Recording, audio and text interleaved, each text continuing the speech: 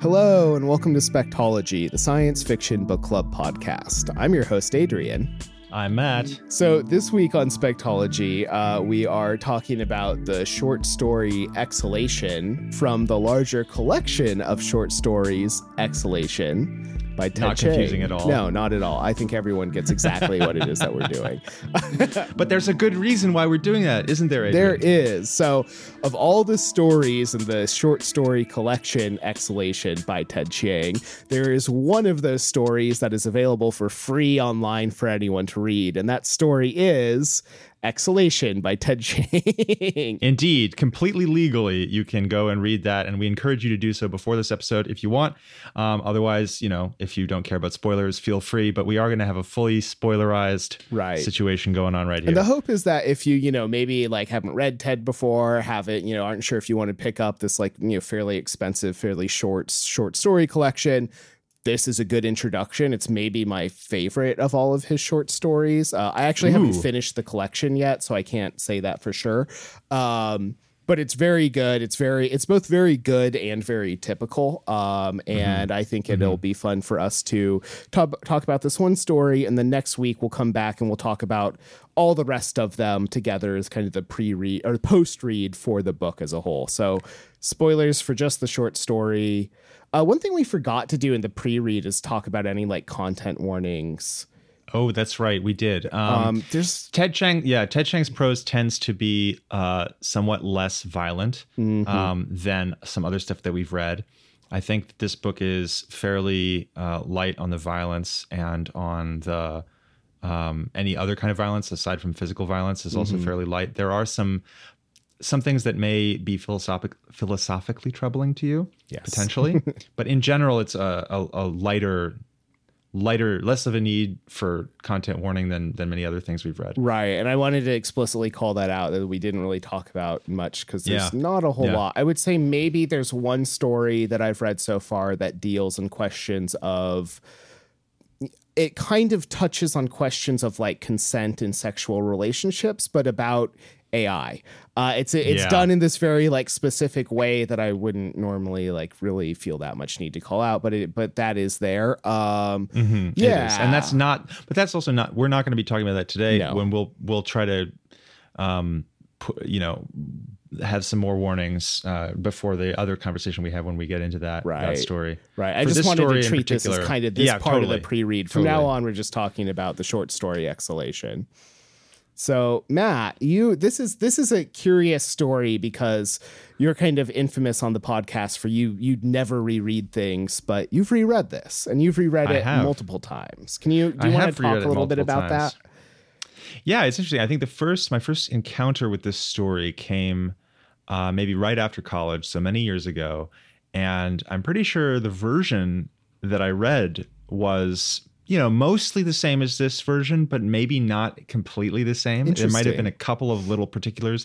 I may be remembering that incorrectly, but it seems to me like maybe there were a couple of little things that were different.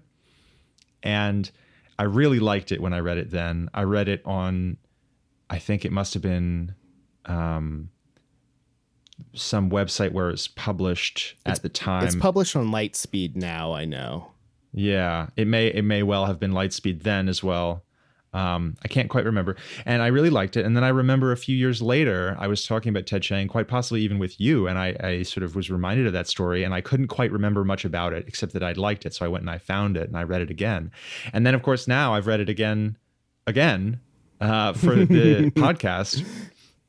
And it's a really interesting experience. I mean, especially because it's not something I do very often. I have this weird thing that's going on in my head as I was going through it, which is especially interesting because so much of the story is about how we understand, ourselves. It's about sort of looking over our own cognition, right? So I was looking over my own cognition about the story as I was reading it, because I had this sort of niggling feeling that I was remembering it differently. Like whatever my memory of it was different from the thing that I was experiencing in the moment. And so there was this sort of weird disconnect, and I don't know if it was real or imagined, which is great. What does real or imagined even mean in this instance? It's all just breath and air, Adrian. So should we? What about you? So this is my. I thought also like this is a short story I've reread many times.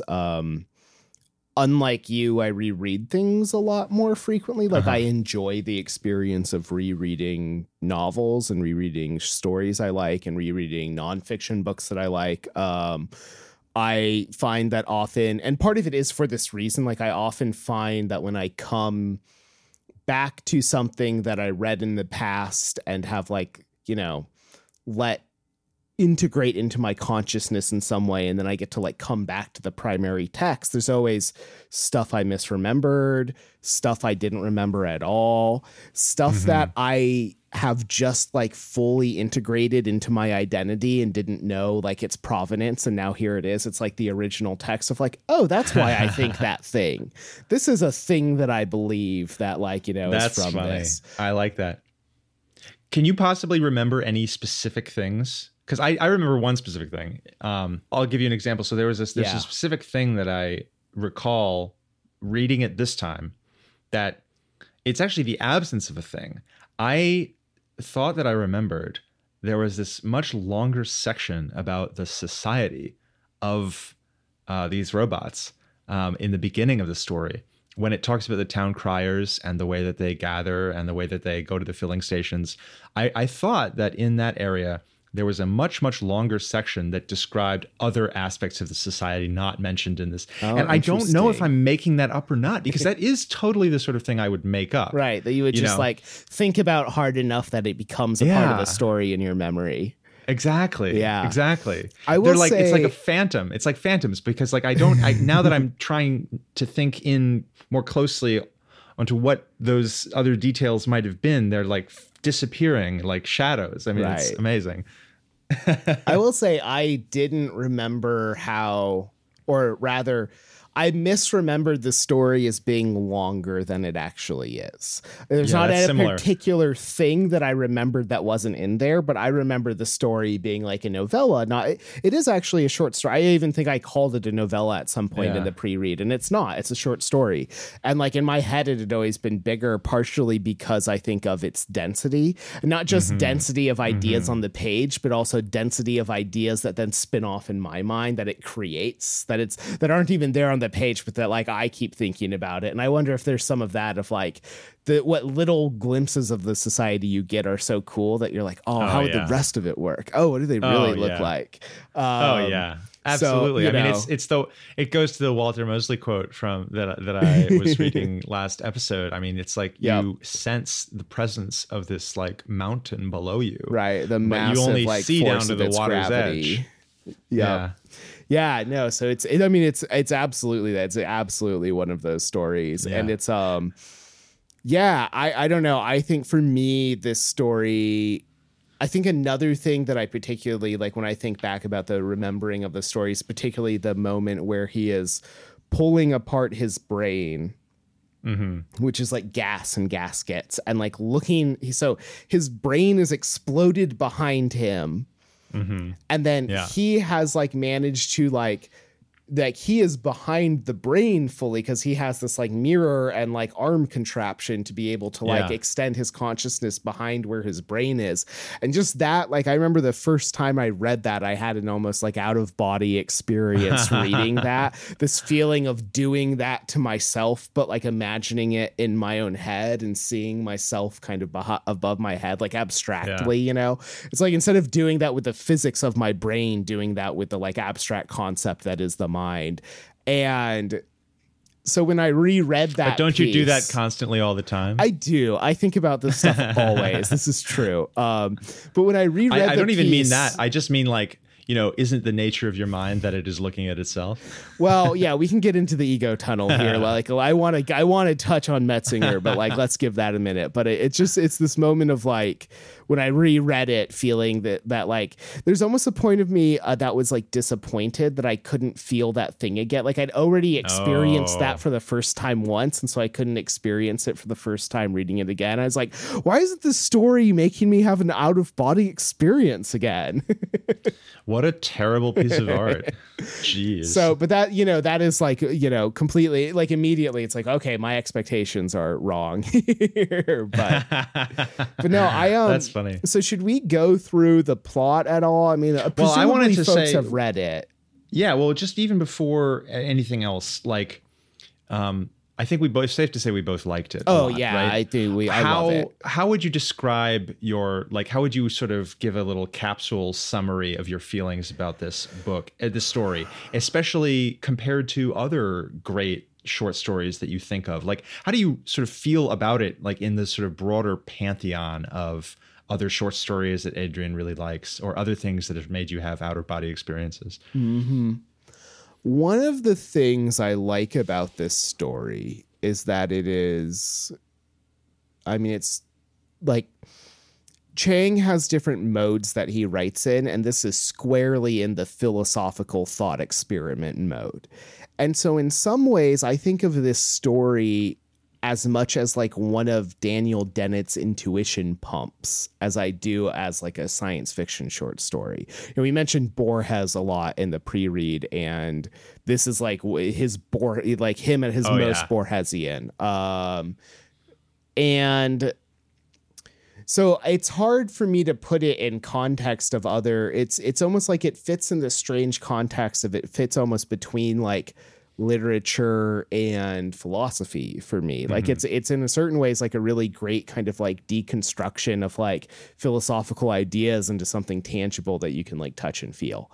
I really appreciate that about it in particular. Yeah, I agree with all of that stuff. I almost think of it like a sort of clockwork contraption, like a very intricate device that was constructed carefully by like Robert Hooke in like the 1600s to demonstrate some fact about optics that like no human being had ever thought of before, and like no one else in England was smart enough to see what it was he was trying to get them to see with the device.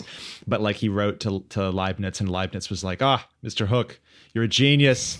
Would that I could see your like consciousness visualizing device, and thus peer into my own monads. Like it's this beautiful contraption that, like a lot of old pieces of like a lot of the sort of thinking that I associate with the high Enlightenment era, it is incredibly sort of all-encompassing and ambitious little contraption for all its sort of oddness and eccentricity, like for all that it's a sort of weird little story about like robots that are powered by air. It has this incredible... Well, and about a weird little story about entropy and the heat death of the universe. Right. Like, you think it's about consciousness, and actually it's about heat death. Right. It's about both consciousness and the nature of the universe. Right. It's about both the like philosophy a solid, of mind like 8,000 and words. metaphysics. Yeah, exactly. And so like there's this incredible combination of kind of eccentric oddity and like sort of, like cobbled together sort of nature, not cobbled together, but kind of carefully constructed out of odd objects, nature to this thing. But it's the vision behind it is so huge, and it touches so many things that it reminds me of nothing so much as that era, as the thinking that went into great inventiveness in like the late 1600s. To what degree is that because it's priming you to think of that era by being about little clockwork air robots?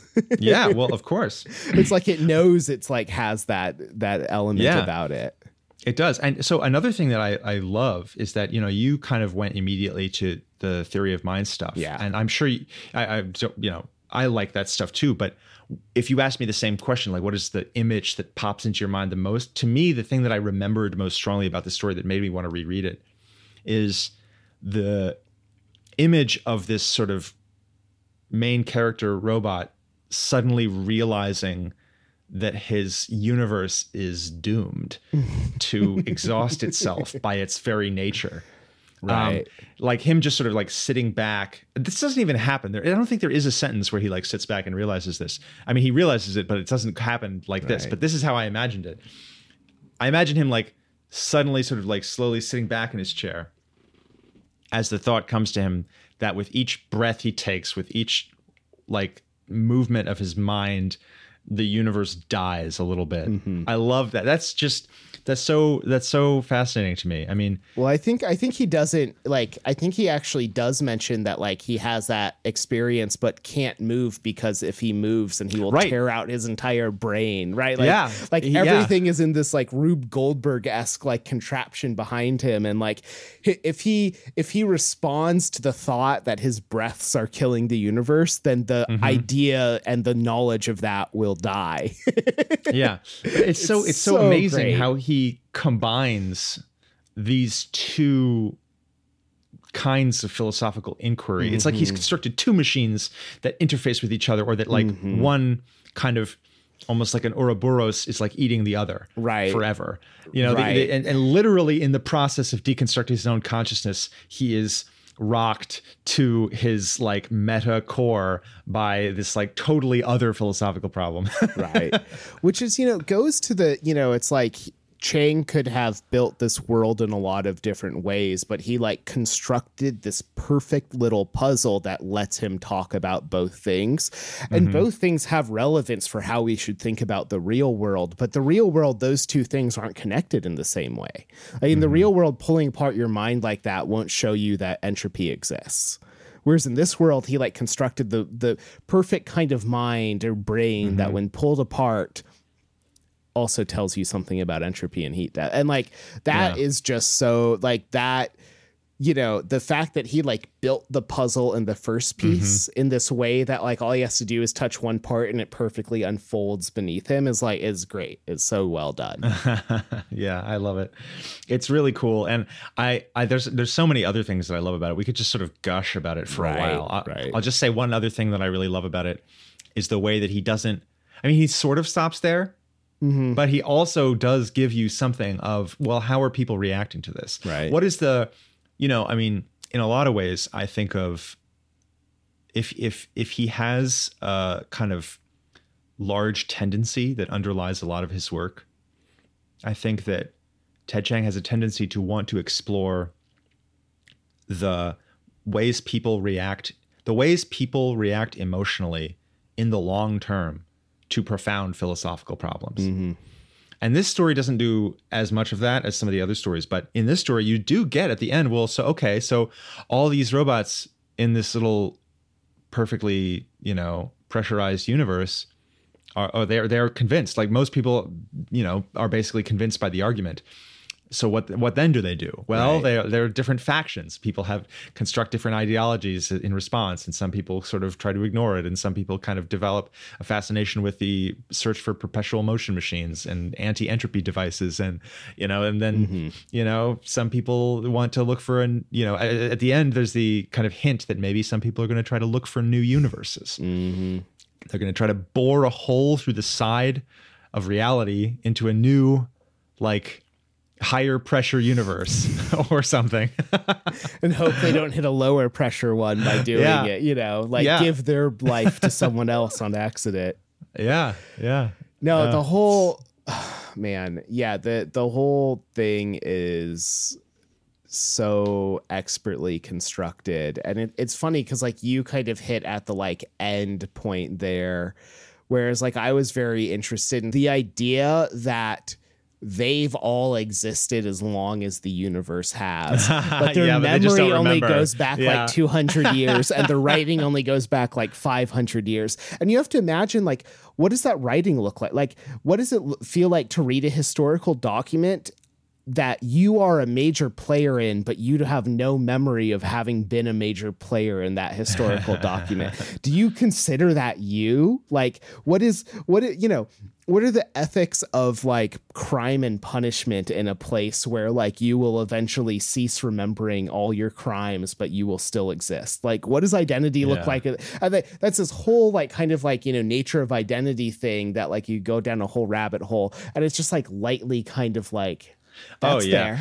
This is it's just like it's a little like gold dust. These like, you know, it reminds me of it. It's like over at these really fancy restaurants, you'll get these, you know, meal or like these appetizers that are essentially like a foam that is like very it's flavored like a thing you would recognize, but it's like the consistency of, you know, like of a foam, of like a packing peanut. It just disappears as soon as you taste it. It's like totally. That it's like, here's the idea of a story, like you go and figure it out yourself. Yeah, I have so many amazing ideas that I can just throw them away as like powder sprinkled over this like other thing. Right. But I'm sure to him it's more like, oh, that wasn't interesting enough. What's more interesting is like, how is the universe going to end? Right. And you know, I mean, this is a whole other thing. Like, I think his, in a way, you know, his proclivities, like the things he finds interesting, jive really well with ours. With ours. I mean, I said, you know, in last episode that he seems like the kind of guy who I would enjoy just talking to. That seems very true. I've never met him, but I imagine that I would enjoy having a coffee and just talking about stuff with Ted Chiang. That would probably be an interesting conversation. Maybe we can get him on the pod. See if we can pull some strings. Who knows? So there was another thing that I thought was really interesting too, which is that just as at a high level about how he writes, that he has this way of investigating, of setting up a universe that has relatively little, like that functions in fundamentally different ways from our own, and then setting up little agents in this universe to run around, and then like allowing them to question their reality using methods that would be familiar to us, but so they are familiar to us and their methods are familiar to us, but their reality is very weird or off kilter, or there are some deep philosophical assumptions that have been changed. It's like the process of science is the same, but the object of science is very, very different, and you get to experience it along with them. Yeah. It sort of reminds me of other books. Like there's a sort of a subgenre in science fiction that's almost like science fan fiction. Yeah. Where it's like people who are, maybe they are scientists, but they're or maybe not, and they're just writing, you know, about like they're writing fake science. Yeah, they're writing fake science for fun. Yeah.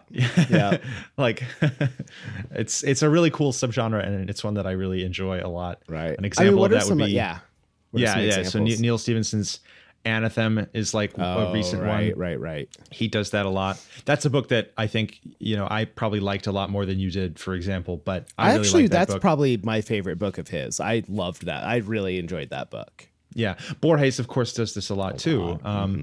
And I think a lot, you know, it's very famously something that like Jules Verne or like Mary Shelley were doing. I think back in the 19th century, it was even more common in some sense, where people would, you know, because science was not institutionalized and bureaucratized to the same extent that it was, you know, in our lifetime or in our parents' lifetime. So back then it was perhaps easier for them to imagine themselves or someone like themselves or someone like the main character who they wanted to be doing this sort of thing. I also think of, you know, one book that always, like, this story always brings to my mind is Blind Sight by Peter Watts. And like both for some specific things of like, for instance, like him sitting there with his like brain exploded behind him and his consciousness sitting behind his brain is very much what I think of when I think there's a doctor character in that book who like essentially like lives inside of his instruments. Like he still has a flesh body and everything, but he like sits in his thing and it has all his like screens and instruments. And essentially he like explores the ship through his instruments, not through his body. And it's wild and like kind of almost off-putting, but also in this very like kind of, it then makes you, so you sit down and you're like, oh, am I doing that like through my computer screen right now? Like what are the ways in which I do this just naturally? I absolutely love how easily you enter into the questions about philosophy of mind. I have a harder time like visceralizing that stuff. Like I read that book too, and when I read that part I thought it was cool, but I didn't like enter into it like that. Right. It's hard for me to do that. I feel all of these questions. I actually found a notebook today while I was like doing some work, and I like picked up, like I had two notebooks are the same, one's for work and one's just for thoughts. And I accidentally picked up the thoughts one and I opened it up and it was like, wait, can I just pause? You accidentally picked up your own thoughts. Oh. Well, the thing it opened to was this, was the quote I had written down in my own handwriting was something along the lines of, we don't experience the world, we experience the simulation of the world that our minds make for us. And it was like, oh yeah, that's the stuff that I write down in my notebooks while I'm like thinking out loud. That's great. That's great.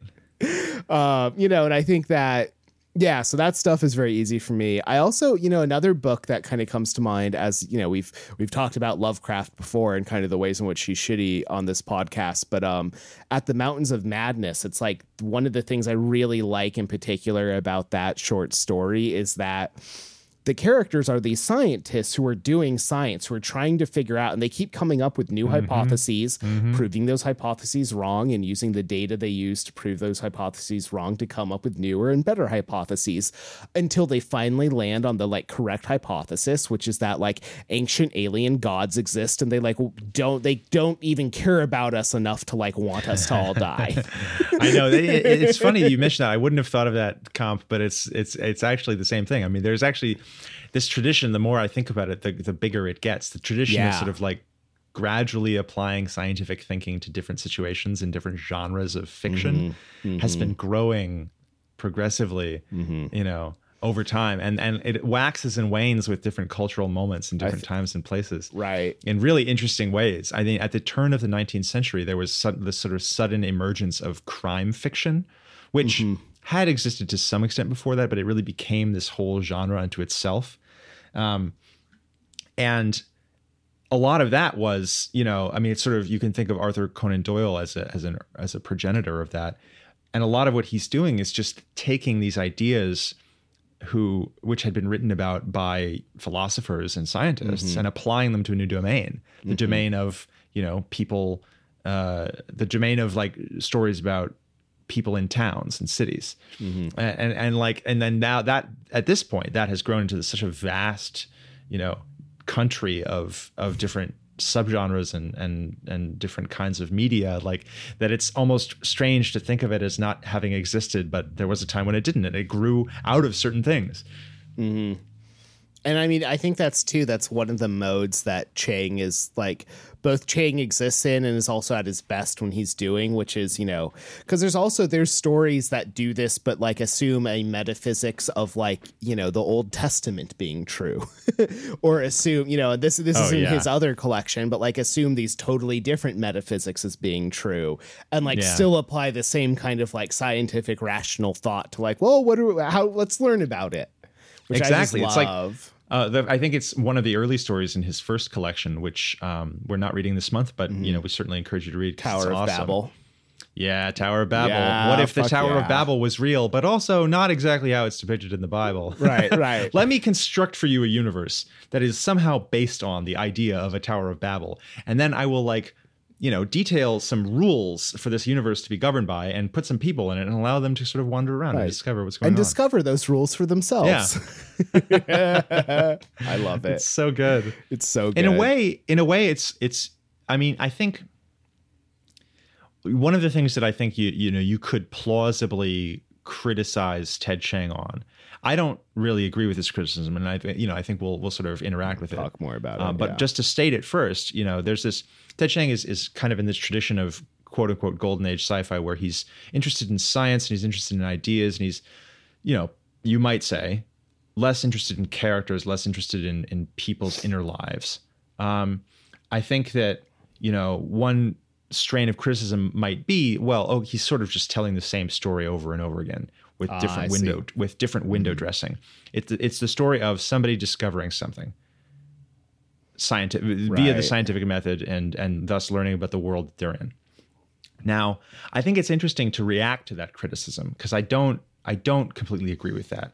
The first thing I would say about that is that it's a little bit unfair and strawman-y to compare him directly to some of these golden age sci-fi authors take Asimov, for example. Take some of the Asimov's robot stories, which in a lot of ways are a good comparison, I think, because they're about discovering stuff. They're about they setting have up these rules exactly. And let's explore the rules. Exactly. So superficially, they're very similar, but I think that comparison actually reveals the extent to which Ted Chiang is doing so much more on an emotional level and on a level of sort of describing people's on the level of taking seriously people's holistic reactions to these situations. In Asimov, it's just generally it's coming directly out of the pulps to a great degree. I think like people react to the situations as a cardboard cutout of their general type would. They are either like the noir detective guy, or they are the femme fatale person, or they are the whatever. There's no real interiority to any of them.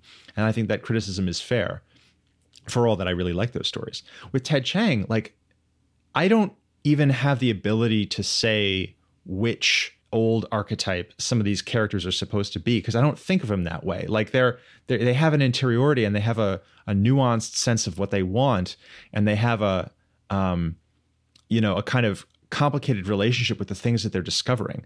Take, for example, in this story, our main character, who's never named, who's investigating all these different things. We're not given a lot about him. It's true. Like, that's not the focus of the story. But the ending of the story is very revealing in terms of values, in terms of the implicit values of this character. And in a lot of ways, this character is one of the least drawn out of any of the characters in any of the stories in this book. Yeah, I will say that, I think this story, in so much, like, he will do more or less character depending on the story, and this is definitely an example of like the least amount of character that he puts in a story. For readers who might not have read, or listeners who might not have read other stories of him, like, this is as low as character goes, and it goes up a lot higher from here. Just because of the criticism you made. I want to make it clear that it's like there's also it's just like the stories that are about character too. But I think also there's this element of like, he's not afraid to use characters as plot devices in a short story when that's just actually the best way to use them, because he's more interested in like a philosophical thought experiment, right? Like there's an element of that. And I do find it kind of funny that you talk about that argument being straw manny when like we don't actually have someone representing it. So it's a little bit of a straw manny version of that argument itself. But like, taking that argument in good faith as like a thing some people have said, then like, there are, that argument you could say the same thing of like, well, every scientific discovery has been the same because everyone discovers. It's like, well, yeah, but what's interesting in these stories isn't actually necessarily how people respond to them, but like what they're discovering about their universe and what that says about ours. Like the interesting human reaction is not the characters, it's the reader's human reaction to like what you've learned. And like, I think that's a lot of what it gets at, is that he's not necessarily trying to describe an emotional reaction. He is trying to induce an emotional reaction within you. I think that's true to a large extent, but I just want to kind of emphasize even more something that I was thinking of before, which is that, I think, if he really weren't interested in people's holistic reactions to these situations, people's real, like I think of the characters in these stories as being so much more than just, I think some of this devices is getting into like, we should talk about it when we talk about all the stories. No. I'm still thinking of just this one. Seriously. The other ones are even more so, but yeah.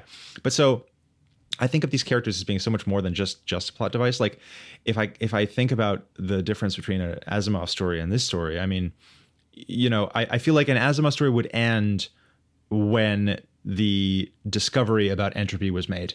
And that would be the end. Right. But this story doesn't want to end there. This story wants to show you how society reacts to that, and how the main character comes to an emotional peace with that. Like the reason why the story ends when it does is because that's the moment when the character arc of this nameless, alien creature ends. Yeah. And I think like, sure, everything you said was true. I totally agree that this is a very low character story, so to speak. Like this is not a story that's like, this is like, in some sense the opposite of the classic like lit fic, short story, which is all about like one tiny movement in the interiority of one rando character. But even despite that, even despite the low character quality of the story, like it's still fundamentally about somebody coming to terms with something, even more, even as it's also about all this other stuff. Right. And I think that's a really, characteristic thing about Ted Chiang's writing. Right. I agree. And I don't disagree with any of that. I just also kind of want to make it clear that like, there's also like that criticism applied broadly also doesn't hold up in a lot of other stories that are actually about like little emotional turns inside of a single character. So. Yeah, no, totally. I just think it's just really interesting. Like one of the things this is actually one of the things I find most fascinating about this story, because to me, when I read it the first time and subsequently, it kind of upended the way I thought about Golden Age sci-fi as a kind of frame. I used to think Golden Age sci-fi is great. Like I enjoy a lot of those robot stories or Arthur C. Clarke Show stories or what have you. But I used to think that sort of format was kind of limited somehow. Like if you wanted to spend this much time in this small of a space on science, then necessarily you'd have to give something up or whatever. And sure, there's trade-offs to some extent. But like I think Ted Chiang shows that you can do more with the same amount of material. Right. In a really cool way. I agree. And I think we mentioned a few Golden Age science fiction authors that maybe focused more on that in the pre-read. I'm thinking of like Sheckley in particular, where like his stories, like honestly, also in the 50s and 60s, just did a better job of that than like Asimov's might have. I think part of it is like Asimov was singularly incurious about character and like interiority, even compared to like Clarke or Bradbury or Heinlein, who are all more interested in that than he was. I'll let that slide. No, I'm just kidding. JK. This is, in my opinion, IMO. No. I'm actually just trolling. That's fine. Cool. I think that's a good palate wetter. Ew. That's a gross. I apologize sincerely. I'm sorry. I'm trying to delete it. But I think that's a good kind of like, like a good, like, we'll talk about the rest of the stories next week. We'll get to compare and contrast these stories to each other a little bit more. We'll talk about some of the, themes you see a lot across a lot of the stories. We'll also get in depth into some of the stories like we did in this one. And I think that will be a fun, I hope anyone who's been on the fence about reading these, like picks up the book and reads them, especially if they've like, picked up the story and liked it. You will like the other stories. I promise. They're all good, or at least all the ones I've read are They good. really are. I liked all of them. Want to thank WJ for our music that you're hearing right now. Want to thank Noah Bradley for our cover artwork. You can find us at spectology.com. Listen to us there. Subscribe on iTunes, Overcast, wherever you listen to podcasts. Google Play, blah, blah, blah. We are looking forward to talking about the rest of the short stories in Ted Chiang's collection, Exhalation, next week. Email us spectologypod@gmail.com. Follow us on Twitter, spectologypod, @spectologypod on Twitter. I tweet. Matt is a smarty and does not tweet, so all the better for him. I'm too busy exploding my own brain. So yeah, we'll be back next week to talk more about these stories. There's some cool ones. They really are. Robots. All right, thanks guys. Bye everyone. Peace out.